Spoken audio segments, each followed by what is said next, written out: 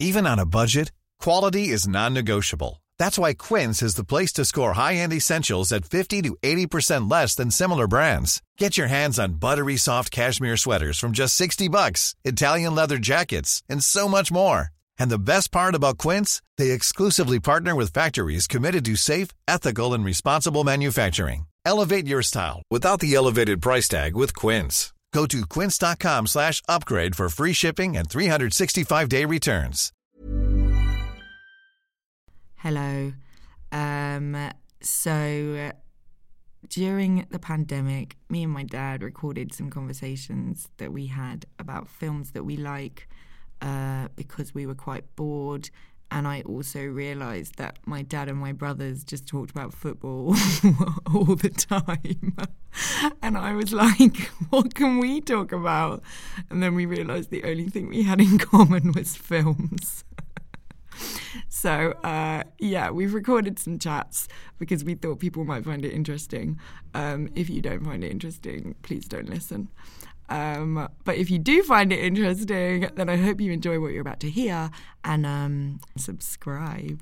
This episode is about The Apartment, a film by Billy Wilder made in 1960. And if you haven't seen it, I would highly recommend stop listening, go and watch it, and then come back. It's really good and you won't regret it. A brilliant cast. Jack Lemmon in a delightful role which gives full rein to Jack's amazing versatility. Shirley MacLaine, whose glowing warmth lights up the screen like a Christmas tree. Fred MacMurray. This is a Fred MacMurray you've never seen before. You know, you see a girl a couple of times a week just for laughs, and right away they think you're going to divorce your wife. I ask you, is that fair? No, sir, it's very unfair, especially to your wife. Okay, so we're going to talk about The Apartment. We'll kick it off. I hadn't seen this film before. You should be ashamed of I'm yourself. mortified that I hadn't. I'm confused as to why I hadn't seen this film before. Well, you've been suspicious of it. You never used to like black and white No, films. you always say this. I watched Some Like It Hot about 3 times a year. I loved that film so much. So there is no reason why I wouldn't have seen The Apartment. Well, you didn't get it from me. You didn't show it to me. Well, not out of deliberately concealing things. I think you were deliberately. You're quite frightening. Deliberately. I'm not frightening. You are. You've got a very fierce temper. Yeah, but I don't think if you'd have said, "Hey Lola, why don't you watch this film? It's made by the guy that made that film that you really love." You could have shouted at me. I don't think I would have shouted. It's better when at you discover things for yourself. No, get out of my room. I'm not watching The Apartment. How dare you suggest this to me nicely? It's better when you discover stuff for yourself. Yeah, but I didn't discover it for myself. Well, yeah, but anyway, it's better when you discover things when you're ready to discover them. All right, maybe. Well, I'm now trying to think. I think maybe because Some Like It Hot's just always on at Christmas, and I think probably when I was a child, I was mesmerised, as all little girls are, by Marilyn Monroe, because I've also seen The 7-Year Itch, and I've also seen Gentlemen Prefer Blondes. You know, I've also seen lots of her movies. Oh, I remember going to see Gentlemen Prefer Blondes with my father. And Yeah. then I saw it again. I see it. I often see it. I think Yeah. it's wonderful. And The 7-Year Itch. So I think The 7-Year Itch is famously an unsuccessful film. I liked her. But again, I think when I was a kid, I was told it was a better play.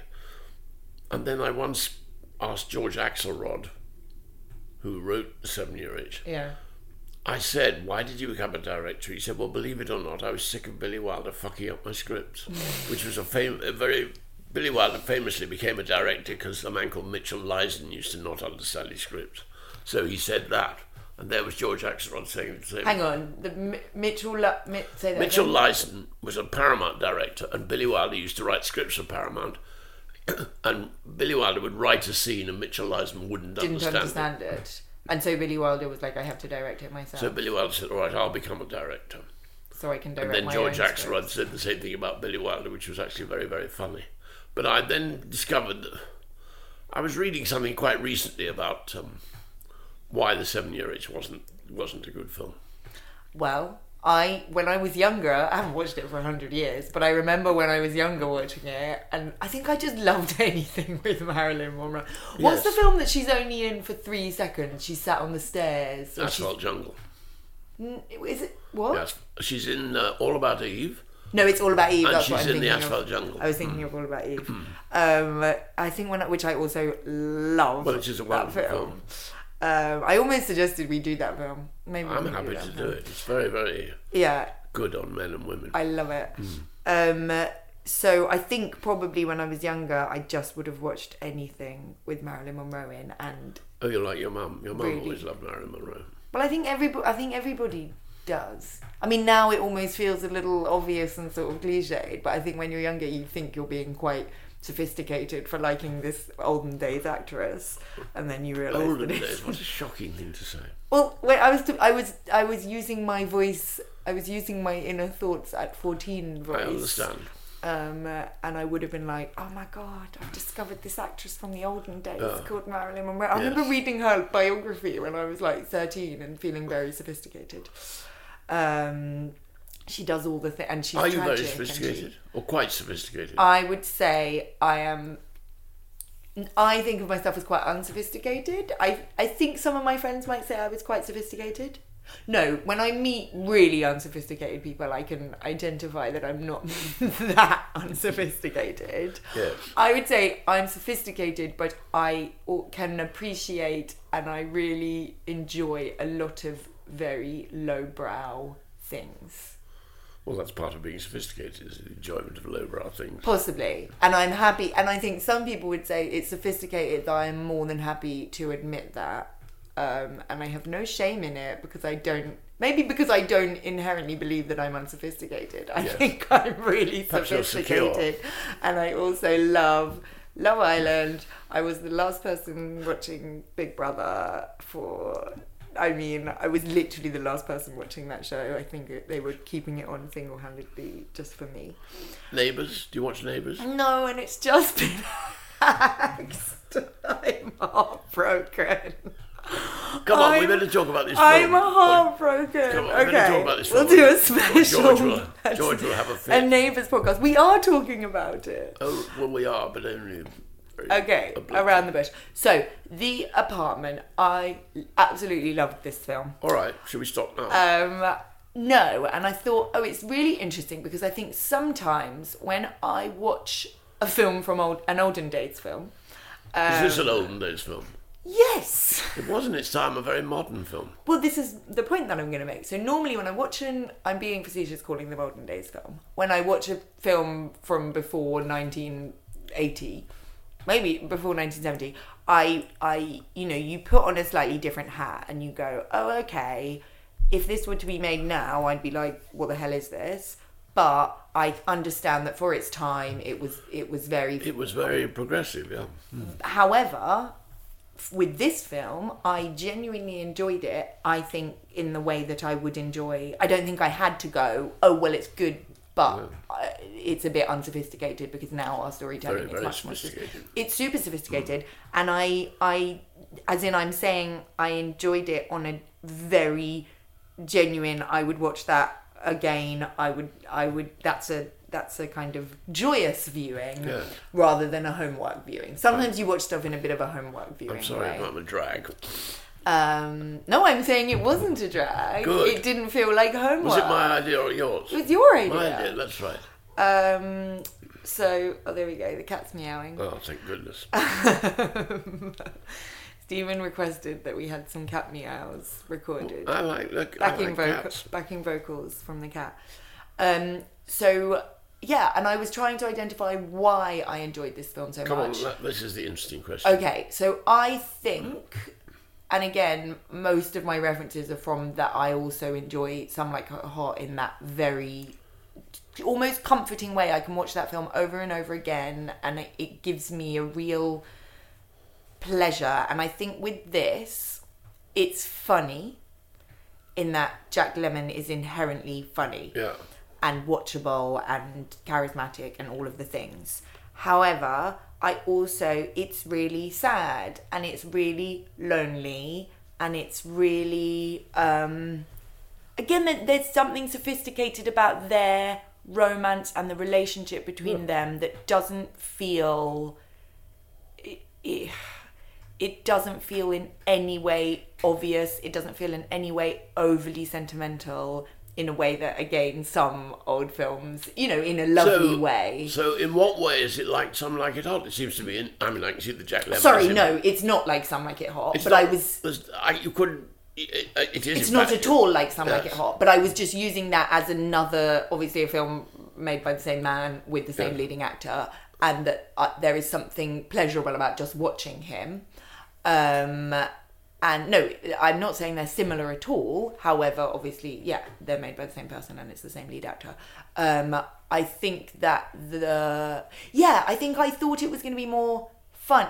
Some Like It Hot, I guess it's not a lot funnier, but I think I watched the trailer for this before I watched it, and you see the bit where he's cooking the spaghetti on the tennis racket, and I think I thought it would be more a sort of farcical comedy. Yes. And it actually... Billy Wilder didn't think it was a comedy. No, it's sad. And it has that quality of, I think at the beginning when you see them all in the office and that insurance company, and it has that quality of kind of this, we're all going for the American dream, and if you work hard and you get rich and you do what you're told and you suck up to the bosses, then that's going to make you happy, and that you're going to, in a kind of Willy Loman, Death of a Salesman, you're the not dowdy, but you're the not successful guy and you just want to get to the top. And the Jack Lemmon character, he is so he's a sucker for the system, and he believes these horrible men that are at the top of the company, if he just kind of sucks up to them and does what they tell them, even if it means sleeping on a bench all night, he believes that, and he's sad and he's lonely and he's spending Christmas alone, and there's something so inherently sad about someone spending Christmas alone, and he has a crush on the elevator girl, but he doesn't even, when he finds out the elevator girl is going for the boss, he doesn't even try and argue it, because he just completely accepts that, oh, well, of course she's going for the boss, because the boss is the guy. I want to be the boss. I'll do anything to get my promotion. And then maybe she'd go for me. And I think that's what makes it more interesting than a just a kind of silly slapstick thing. So you like it when he walks out on the boss, when he gives him the key back? Yeah, well, that's sort when of... he says no. If we're going for the character's journey, he's not... It's not, sometimes, the more obvious is kind of it's a bad guy that by the end of the film becomes a good guy or that learns a lesson. Whereas with him, it's like, oh, he's a I don't know what the word is. He's a pushover. He's a wet wipe guy. Yes. And by the end of the film, he finds some balls. He's a mensch. Yeah, and and again, but it's more than that. It's that he, at the beginning of the film, he's fallen for the lie, right? He's fallen for the system. He's if I just get that promotion, everything's going to be better, and I'll do whatever it takes, even if it means being walked all over by these horrible men. And he, at the end of the film, he quits his job. He goes, I'm not... The men are wonderfully horrible, aren't they? They're wonderfully horrible in a way that... And again, it kind of obviously makes it... Because at the beginning, I knew what the premise of this film was. And I was like, oh, it's about a guy... If anyone hasn't seen this film, it's about a guy who rents out his apartment for people to have affairs in. And Billy Wilder got the idea, do you know this, from Noel Coward's Brief Encounter, in which the characters have an affair in someone else's apartment, and he thought, oh, I'm not really interested in them, but I'm really interested in whose apartment that is. Quite right. And so this film is about the person whose apartment that is, and this guy spends his evenings wandering the streets in the rain. He catches a cold, waiting for them to leave his apartment, and they all keep promising him he'll get a promotion. They're all the superiors at work. So what was I've forgotten what your original question for me was now. Well, I just said you must be very pleased when he walks out on... When he walks when he walks out on the bus. On Mr. Yeah, Sheldrake. so he fell for that dream. He wanted that promotion. He wants to be part of the system. You know, when all these people clearly hate their jobs.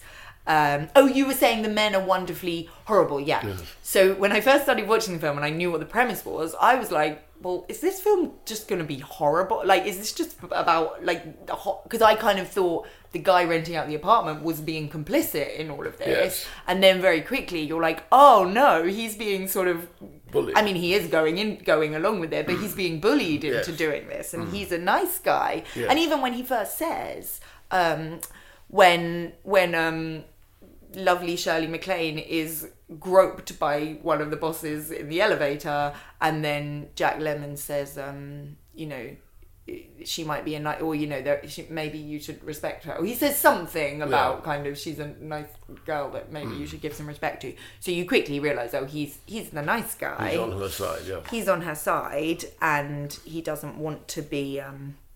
He's not complicit in all these men's shenanigans.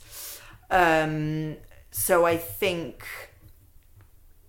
Yeah, it tapped into something that I find heartbreaking in a way that I enjoy. That sounds very that sounds very dark and sadistic. Well, you enjoy his escape from it, don't you?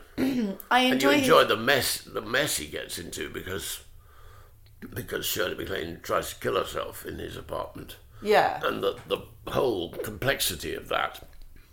But working out how he picks his way through that is very interesting. It's very interesting, but I enjoy as a tone. And actually, I was talking about this with someone yesterday because one of my friends who's a writer had sent me the beginning of her novel to read, and I said, "Oh, it's so lonely. There's something really enjoyable, but I don't. That's the wrong word. What's the word for when you? Well, it's very. It's not Schadenfreude. No, because it's not enjoying someone else's. No, it's very, pain. very. It's not Schadenfreude. It balances between comedy and tragedy in such an elegant, beautiful way. Yeah, but you as a human, all humans feel lonely, and all humans want human connection, right? If you watch somebody else feeling lonely, or if you watch something that just has a tone of loneliness in it, you feel this strange sympathy for them. Sympathy, but also connection. I guess connection with them. And also, he's quite heroic and sweet in the way he. He's very heroic. He puts it. He tries to hold it off. He's very heroic. He watches TV and he cooks for himself. Yeah, and even that actually, when you then see him finally be allowed into his apartment, and he, there is something sad about watching someone. And I, as a person that lives by myself, I'm like, wait, is it just really sad when someone like makes themselves their little dinner and watches TV? Yes. It's so sweet just watching a human do that, and I guess it's quite sophisticated of Billy Wilder to have been able to create that tone. So then obviously, Shirley MacLaine, who is wonderful in this film.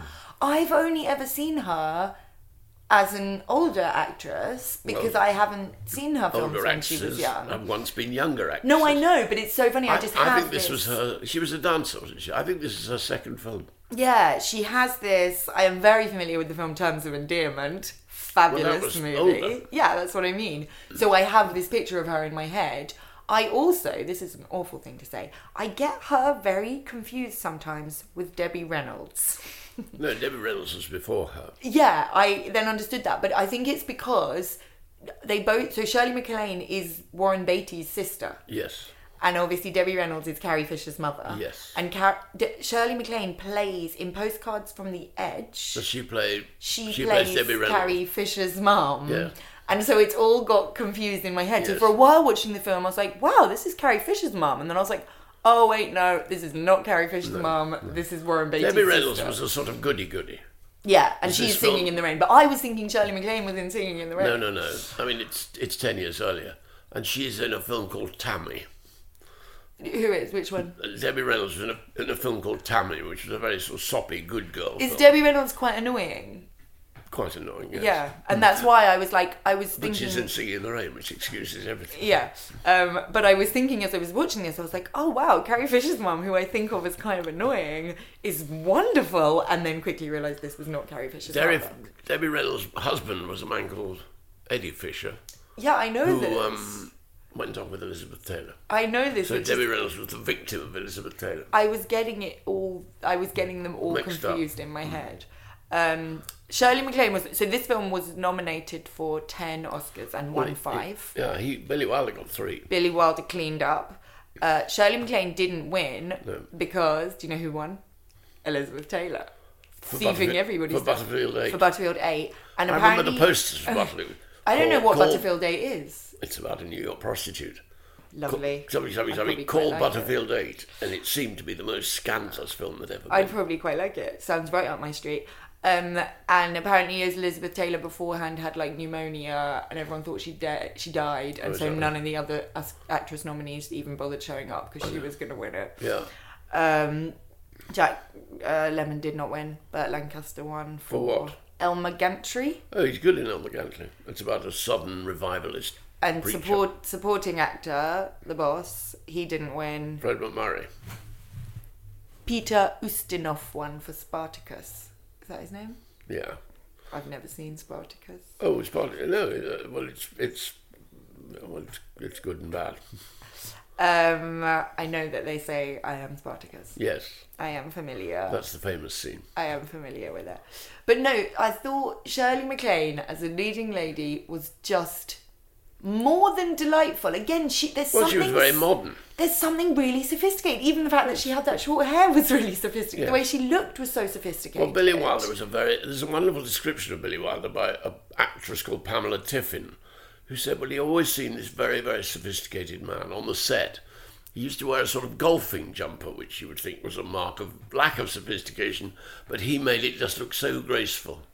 And he was a very, very, he bought paintings. He was a European Jewish refugee, basically. Mm-hmm. And, he'd escaped Hitler and all that terrible stuff, and then had succeeded in this language which wasn't his first language, in a way that none of the others were ever as successful as him. The others being... The other emigres. I mean, there was a big movement of European emigres. Well, I suppose William Wyler was very successful. William Wyler came over on the same boat as your grandmother. No, seriously. No, I'm not... Yeah, they were on the same boat. Joking. Leaving Europe. And a lot of people from... Hang on, as my so as your parent? No, as your mum's mother.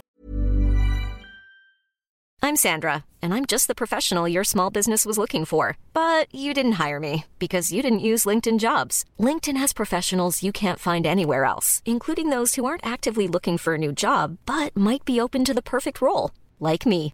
In a given month, over 70% of LinkedIn users don't visit other leading job sites. So if you're not looking on LinkedIn, you'll miss out on great candidates like Sandra. Start hiring professionals like a professional. Post your free job on linkedin.com/people today. Everyone knows therapy is great for solving problems, but getting therapy has its own problems too, like finding the right therapist, fitting into their schedule, and of course, the cost. Well, BetterHelp can solve those problems. It's totally online and built around your schedule. It's surprisingly affordable too. Connect with a credentialed therapist by phone, video, or online chat, all from the comfort of your home. Visit BetterHelp.com to learn more and save 10% on your first month. That's BetterHelp, H-E-L-P. My mum's mum? Your mum's mother, who was born in Warsaw and brought Duffy. up in... No, I'm sorry. I'm talking complete... There we go. Mary Kay's mum. I'm there sorry. There we go. Right. I'm getting mixed up. For anyone listening, Mary Kay is not my mother. Mary Kay is my first wife. Mary Kay is Stephen's first wife, my brother's Mary Kay's mother. mother came over from Europe. Mary Kay's mother, who was born in Warsaw, brought up in St. Petersburg, came over from Europe in 1913. Well, you're now telling me information about someone that I'm not blood related to. All right, I'm sorry. I'm sorry to go. So I don't care. I'm sorry to go. You're quite right. You're quite right. But sorry. Your grandmother was related to the people who shot in the post office. I was like, she's Irish. What was she doing? What was she doing on made a mistake. boat? Believe it or not, I made a mistake. Wrong, please leave the building. Story of my life. It seemed quite wild. Anyway, She's so Irish. Wilder was, became this brilliant. He wrote in a language that it wasn't his first language. He became. It's extraordinary when people do that, isn't it? Yes, when you find out English is their second language, it's fantastic. The level of sophistication of their use of the language. Anyway, and he wrote this beautiful. It is like a Swiss watch. The mechanism is so perfect. The way the detail is so rich. The way the mirror. Yeah. In Shirley MacLaine's Compact, is that what you call it? With the broken mirror. The whole structure of the entire thing was absolutely perfect. Yes. In a way that you don't even realise, and then you think back on it. So even the fact that you meet this man, you understand he has suicidal ideation. He tells her the story about him trying to commit suicide. You're not meant to say commit suicide. Does he tell her the story after she's tried to commit suicide? Yeah, we don't say commit suicide. Oh, I apologise. Death by suicide. I apologise. So he tells her that. So they set up that idea. And then at the end, when they plant the champagne bottle in the thing about half an hour before the end, and then they remind you the champagne bottle's there. So then at the end of the film, when she's coming up the stairs and the shot. Oh, he offers the doctor. He offers the doctor. Yeah, and you're like, oh, it's so clever the way they threaded it in. When the bang goes off. When she runs up the stairs. She knows that he is someone that has a history of suicide. And she then obviously hears the bang. Killed himself, and then it's the bottle of champagne. You're just like, oh, the way you have threaded that in is so clever. Yeah. The same so earlier, so she's in the apartment. She has the compact mirror. You see her get out the compact mirror, and then at the party later. She leaves. Right. No, she leaves the compact mirror. Mr. Sheldrake gives the compact mirror to Jack Lemmon. Hang on. When he comes in the next morning, and Mr. Sheldrake says, he says to Mr. Sheldrake, this was left in the apartment by Shirley MacLaine. Yeah, Jack Lemmon gives the... Yes. Mr. Sheldrake does. And then so Mr. Jack Sheldrake Lemmon gave it back to Shirley MacLaine, and Shirley MacLaine produces it. In the thing, yeah. And he can make all the connections. Oh, I see. Even the fact, and I think this is another thing that makes it feel so sophisticated. So Shirley MacLaine is set up as this, again, I'm assuming even more so at that time, kind of a sort of strong woman that kind of, she's the cool elevator girl, and she talks back to the men, and she's kind of, she seems kind of, she's a kind of cool, strong woman. That's such a reductive... Oh, is that right? Yeah. I never read her like that. Well, then, at the very beginning you read her like that, and then the minute you realise, oh my God, she's the person having the affair with the boss, or the person she's meeting for drinks is the boss, your instinct is like, oh, I kind of thought better of her than that, but actually you totally buy that, again, it's all that thing where they've all been... You don't have a choice in life. You don't have a choice in life, and you've just been brainwashed by the system, and you just absolutely, the boss is everything you want in life, and you're just hard-eyed at this I like the boss's secretary. She is a sussy lady. So the boss's secretary is, again, it's another plot thing. So there's another perfect structure thing. So they set it up perfectly that the secretary listens to all of the boss's calls. And you completely buy that this woman does do this, and you believe, as we all do now, everyone is stalking their ex-boyfriends on social media, right? And kind of... Is that what goes on? It's a very human instinct, right? To want to know... Thank God I'm old. No, but as in, this is the olden day equivalent. Yes. So again, anyone that hasn't seen the film, the secretary, who is a former scorned lover of the boss, but we don't find that out till later, you see quite early on that she eavesdrops on all her boss's phone calls. So they set that up. And then so obviously she knows the boss is having an affair with someone else. Then later on, she very brutally she realises it's with that he's having an affair with the Shirley MacLaine character. And then she goes to Shirley MacLaine at the party and tells her the truth. You idiot, he's had an affair with me and 15 other women before us. Then she gets sacked. And then she gets sacked because he realises that she's done that. And then at the end of the film, it all comes back around because you realise she's gone and told the wife. She rings the wife and Yeah. arranges to have lunch with her. Yeah, but it's that way that he plants them all subtly. You don't even realise. No, you're absolutely right. It's the Chekhov gun, and you know it's going to have What's the payback. the story of the Chekhov gun? Well, if there's a gun in the first act, it's going to get used. It's going to go off in the end. Is that in The Seagull? It's in The Seagull. He shoots himself at the end. Yeah, So you and have to everything. plant- if you plant it in Act 1, yes, you use it up in Act 3, and it's just a perfect. I feel like they do it with other things as well. In the although film? now I can't. Yeah. Well, the whole business of the key and the washroom key that's and it. all of that, and the doctor. The whole conversations with the doctor, the doctor thinking this man is entertaining women on a gigantic scale. Yeah. It's all very, very funny. It's very funny, and I think that's why as well at the beginning I thought, oh, this is going to be a sort of mistaken identity kind of farcical comedy, which sometimes are completely brilliant. But then I was like, oh, it is so much more. It's so much more than that. But I thought, oh, it's going to be, the doctor thinks he's a Don Juan over in that apartment, and then he's going to... Mildred, he's at it again. They were an excellent character. And the landlady was a good character. Like, all of the characters are just so... The woman he meets at the bar that he brings back to the apartment. He and the writer I.A.L. Diamond were very, very clever men. Both of them old Jews, world-weary, very observant, very, very acute. Yeah. I thought it was so clever, and again on so many levels that obviously then when you see, it would have been wasted on you in your earlier years when you didn't realise. it wouldn't have been wasted on me, because I think it's also the sort of film. This is why it's not similar to Some Like It Hot, but when you're a kid, you sometimes watch very sophisticated things and miss all of the sophisticated things going on, but it's funny, or it's entertaining. What are you thinking of? And I'm thinking of a million things I used to watch when I was a kid that I'm like, now, I don't think I must have got that at all. I don't know what specific examples, but just everything I can remember. And also, I think because I had an older brother, I'd watch things with Frankie. Frankie used to watch that show Men Behaving Badly, and I used to watch it with him and would be like, I love this show.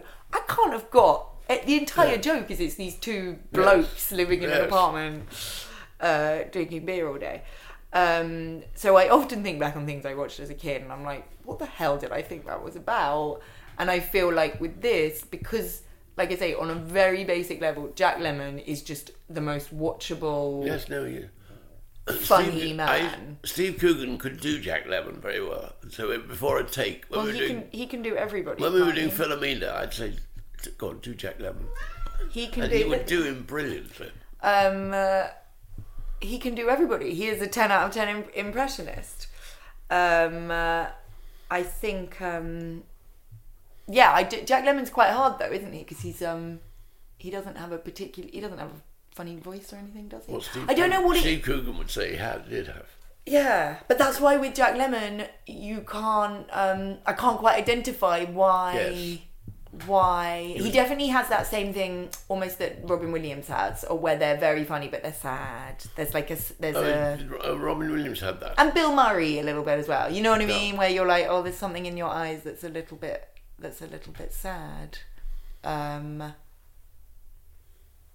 Which I think is really what the main thing I took away from this film was kind of it was sad. It was about loneliness. And Billy Wilder never thought of it as a comedy. And the tennis racket is the only sort of joke.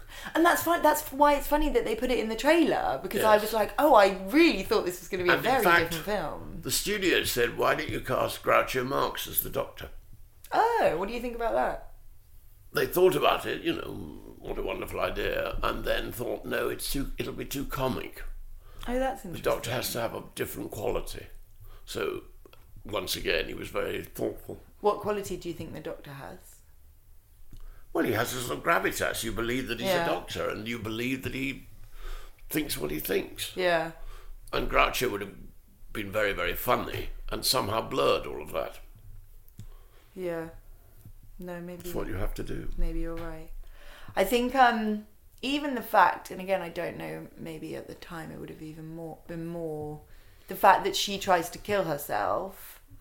And so they set it up, you see her, she goes into the bathroom, the boss, what's his name, the boss? Fred? No. Mr. Sheldrick. Mr. Sheldrick.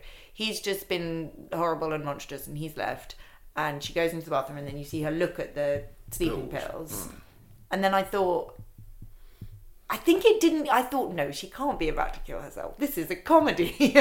And then obviously it cuts back. You then don't see it. You then go back to him at the bar with this other lady. He's with the other woman. Yeah. And he brings her back to the apartment. So we still don't know what's happened, do we? I don't think. Then he sees her. And then he goes in and finds her. And I thought there was a moment when I was like, whoa, she just tried to kill herself. And then I thought, no, I completely buy it. I completely buy. Again, it's almost what we were talking about before, that she is so fallen for, in the same way that he has. They've all fallen for the lie, right? They've all... Her only hope at happiness... Well, she's been treated so badly. She's been treated so badly, but also her only shot at happiness in life is to be with this man who's the boss and can give her everything she'd ever... And then he gives her $100, doesn't he? And then he gives her $100, which is absolutely brutal. That's another thing that they plant so cleverly. So they leave the envelope on the side and you think it's going to be her suicide note declaring her love for him. It's a $100 bill, yeah. And then you find out it's an $100 bill. And then she gives it back to Jack Lemmon, and then he then later gives it back to the boss. He says, "Oh, there's some money for you," which again is another. That's the equivalent of the Jack Lemmon character when he quits the job. You know, they finally both stand up to this horrible, this horrible man, and even the secretary and the wife stand up to the horrible man. So the horrible man really, the horrible Mr. Sheldrick really gets his. But he's wonderful, Mr. Sheldrick. He's wonderful, but he gets his comeuppance. Oh, yes. He's a wonderful baddie. Yes. But I think, no, the fact that she... He's in an earlier Billy Wilder film. He's in a film called Double Indemnity, which is a terrific... I haven't seen that film. Sorry? I haven't seen that film. Oh, it's terrific. It's a film noir. It's a terrific film. What's your next favourite... I'm assuming, is your favourite Billy Wilder film The Apartment? I think so, yeah. He made these 4 great films. Do you like Sunset Boulevard? Yes, of course I do. Go on, so what are the 4 great? Double Indemnity, Sunset Boulevard, Some Like It Hot, and The Apartment. You sounded quite scathing about Some Like It Hot. Do you like it? No, it's wonderful. Oh, okay. No, it's very, very funny. And again, brilliantly worked out. He made these 4 brilliant films.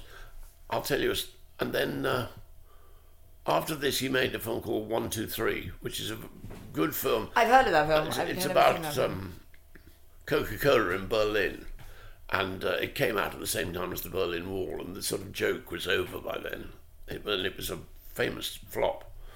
And then he made Irma la Douce, which was a wonderful musical, and he made it without the music, which seemed to be a terrible mistake. He just went back to the story. However, I saw Billy Wilder speak at the Directors Guild in Los Angeles, quite by chance. I can't think why. I actually was speaking to Shirley MacLaine that day, and I said to her, I saw Billy Wilder talk this morning. And she said to me, did he talk about Doane Michaels? I said, no, who was he? And she said, he was the only man that Billy Wilder would listen to. Who is Doane Michaels? Doane Michaels was an editor. He was an old silent film editor whom Billy Wilder had picked up. And if he said to Billy Wilder, you can't do that. You can't go that far. You have, come pull back a bit. Billy Wilder would listen to him. And not anyone else. And Doane Michaels died during the making of Irma la Douce. And I don't think Billy Wilder ever really made a good film again. He made these 4 great films. And then this man died, and Billy Wilder never got up to that height again. I mean, he made perfectly good films, but never on that level. So that guy... So I always say this, editors and cinematographers, they're the guys. They're very, very important.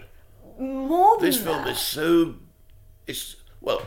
the art director of this film is a Frenchman called Alexandre Trauner, whom I did actually meet. He was a great... Is the art director the production designer? Yeah, he designed it. So he built the apartment. Yeah. Apartments in New York aren't like that. And it's very carefully designed, so when you're in the bedroom, you can see the bar, So the shaving and all of that, you've got them in the right frame. And yeah.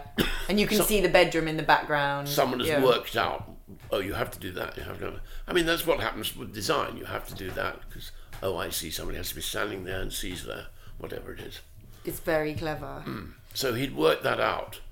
But the editing is just a joy. You see that because it is so beautifully constructed, he does a shot, and then the cut is so eloquent. The cut is very, very... Eloquent and elegant. No, eloquent, because it says a lot when you cut first. What do you mean? Well, I mean literally that. You put that scene, then you make the cut from there to there. When Jack Lemmon is outside the apartment... Yeah. And these men go in with their girlfriends. Yeah. And then there'll be a short scene, and then they'll cut back to Jack Lemmon waiting outside. It's timed absolutely perfect. Yeah. No, I always do wonder about that. You're like, and I guess it is just gut instinct, isn't it? Of so how you know how long the scene with the girlfriend should be, and then how long needed. Then you have to cut. Then you cut downstairs, and what you actually cut to. He was Billy Wilder he was just a very, very clever man. And clearly, this Don Michaels was as well. Well, I don't know anything about him except he was a silent film editor, and Billy Wilder must have picked him up and thought, he's a clever man, and he would somehow find a job for him on the film because he must have been quite old by then. Yeah. And he was the only man Billy Wilder would listen to. Very. So Billy Wilder knew that having him around was good, and that he would be safer with Don Michaels because he was always on the edge of trouble. Billy Wilder. The apartment got into trouble. Suddenly there's a suicide in the middle of a perfectly straightforward film. The whole, the business of men and these girls, and Fred MacMurray and Shirley MacLaine. It's all quite delicate. Films weren't like that, so this was quite a sort of revolutionary. It's delicate in its subject matter. You're breaking taboos, and you're advancing subject matter and getting away with it. Yeah. Because it's maybe disguised in a... Well, because it's what ought to be shocking to people suddenly becomes acceptable. Yeah. And even, I guess, what it's about, which is men having affairs in a apartment in New York. Apparently it was, at the time, quite some people were like, this is a terrible thing to make a film about. Well, that's what went wrong with The 7-Year Itch. They couldn't. What was in the play, they couldn't show. Yeah. Or Billy Wilder thought, we can't show it. So in a way, the whole point of making it slightly collapsed. Yeah. And with this, there's almost a sort of innocence about it. And then I did think, even at the end, I loved that they didn't kiss.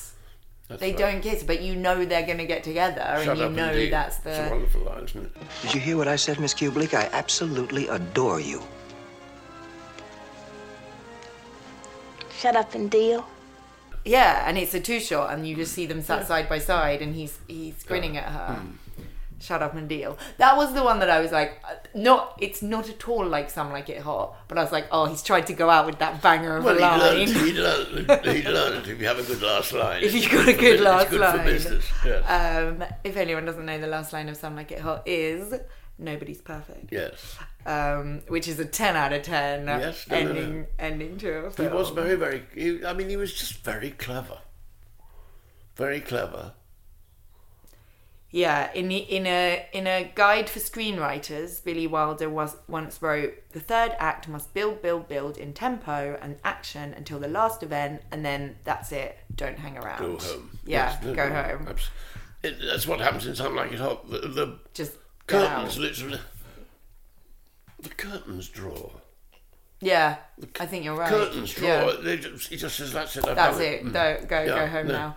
I think as well, so many films nowadays, you think they've finished. No, I understand. And then they just keep on going. But I remember, because of The Searchers, Ford shuts the door. As Wayne walks away, Ford shuts the door. And I did that in My Beautiful Laundrette. There was nothing more to say. Go.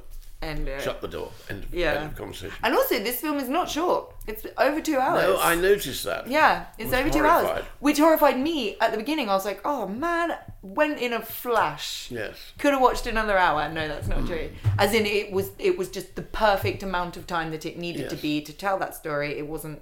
There was no baggy loose bits. No, I thought it was fabulous. Right, go on. Do we have any? We don't have very much to say. We're rather boring about it. I'm glad I liked it so much. Like I say, sometimes with these films that you know are considered really great movies, and you're like, oh god, okay, I better like this, otherwise I'm dumb. Which isn't true. It's a silly thing to say. I know I was being facetious again. No. I was saying I am not embarrassed about my own unsophistication because I inherently believe that I'm sophisticated. I just talked to a woman who must be in her 40s, 50. And I said, I'm going to talk with my daughter about The Apartment. And she said, oh, what's that?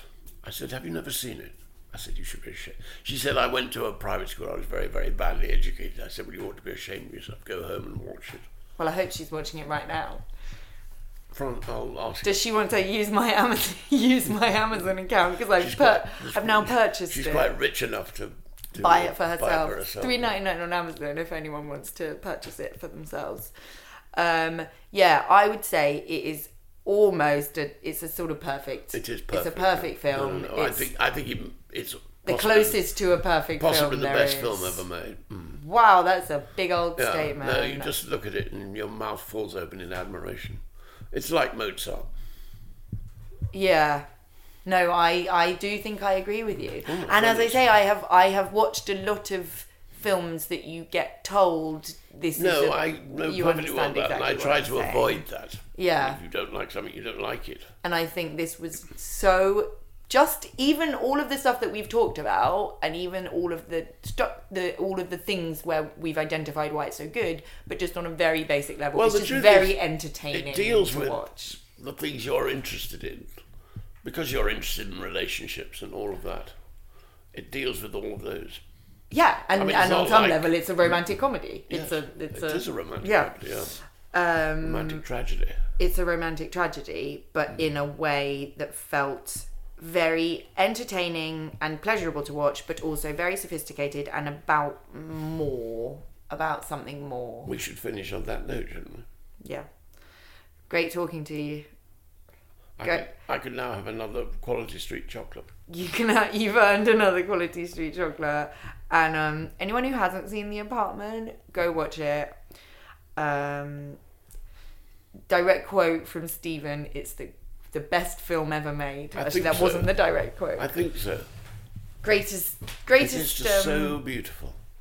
It's beautiful. Also, really quickly, one final thought. It's black and white, but they were making colour films by that time. Yes. He made it on black and white on purpose. Yes. 70 Rich is colour. Yeah. Yes. Which I think adds to all of the quality, all of the... Well, it's its austerity helps. I mean, it's stark. It says this is a serious film, in a way that... Yeah. Although now, what do you think about people nowadays doing black and white films? Sometimes. Well, it's very self-conscious, isn't it? Sometimes it really works, actually. Have you seen Come On, Come On? No. It's really good. What was that? It's a recent film with Joaquin Phoenix. No. It's really good. It's black and white. But normally I find it quite annoying. But it's quite self-conscious making a black and white film now. Yeah. Films are now normally in colour. I'd noticed that too. Great observation. Final thought for the day: films are normally in colour. Well, in many ways, black and white was more interesting. There was more art in black and white films. Well, you say, but... Well, because, I mean, there are probably 80% more films that exist in... I just made up that statistic. No, but if you look at those very early films when they were, they would just copy Renaissance paintings. They were very, very beautiful. Yeah, aesthetically, yeah. No, but they also had a sort of clear moral and artistic edge. Well, I don't know if I agree with that. Sorry, I spoke. All right, but we do agree on The Apartment, so great work, and everybody should watch this film. Thank you. Thanks very much for listening. If you liked it, please leave a review. All the encouragement we can get, need it. Planning for your next trip? Elevate your travel style with Quince. Quince has all the jet-setting essentials you'll want for your next getaway, like European linen, premium luggage options, buttery soft Italian leather bags, and so much more. And is all priced at 50 to 80% less than similar brands.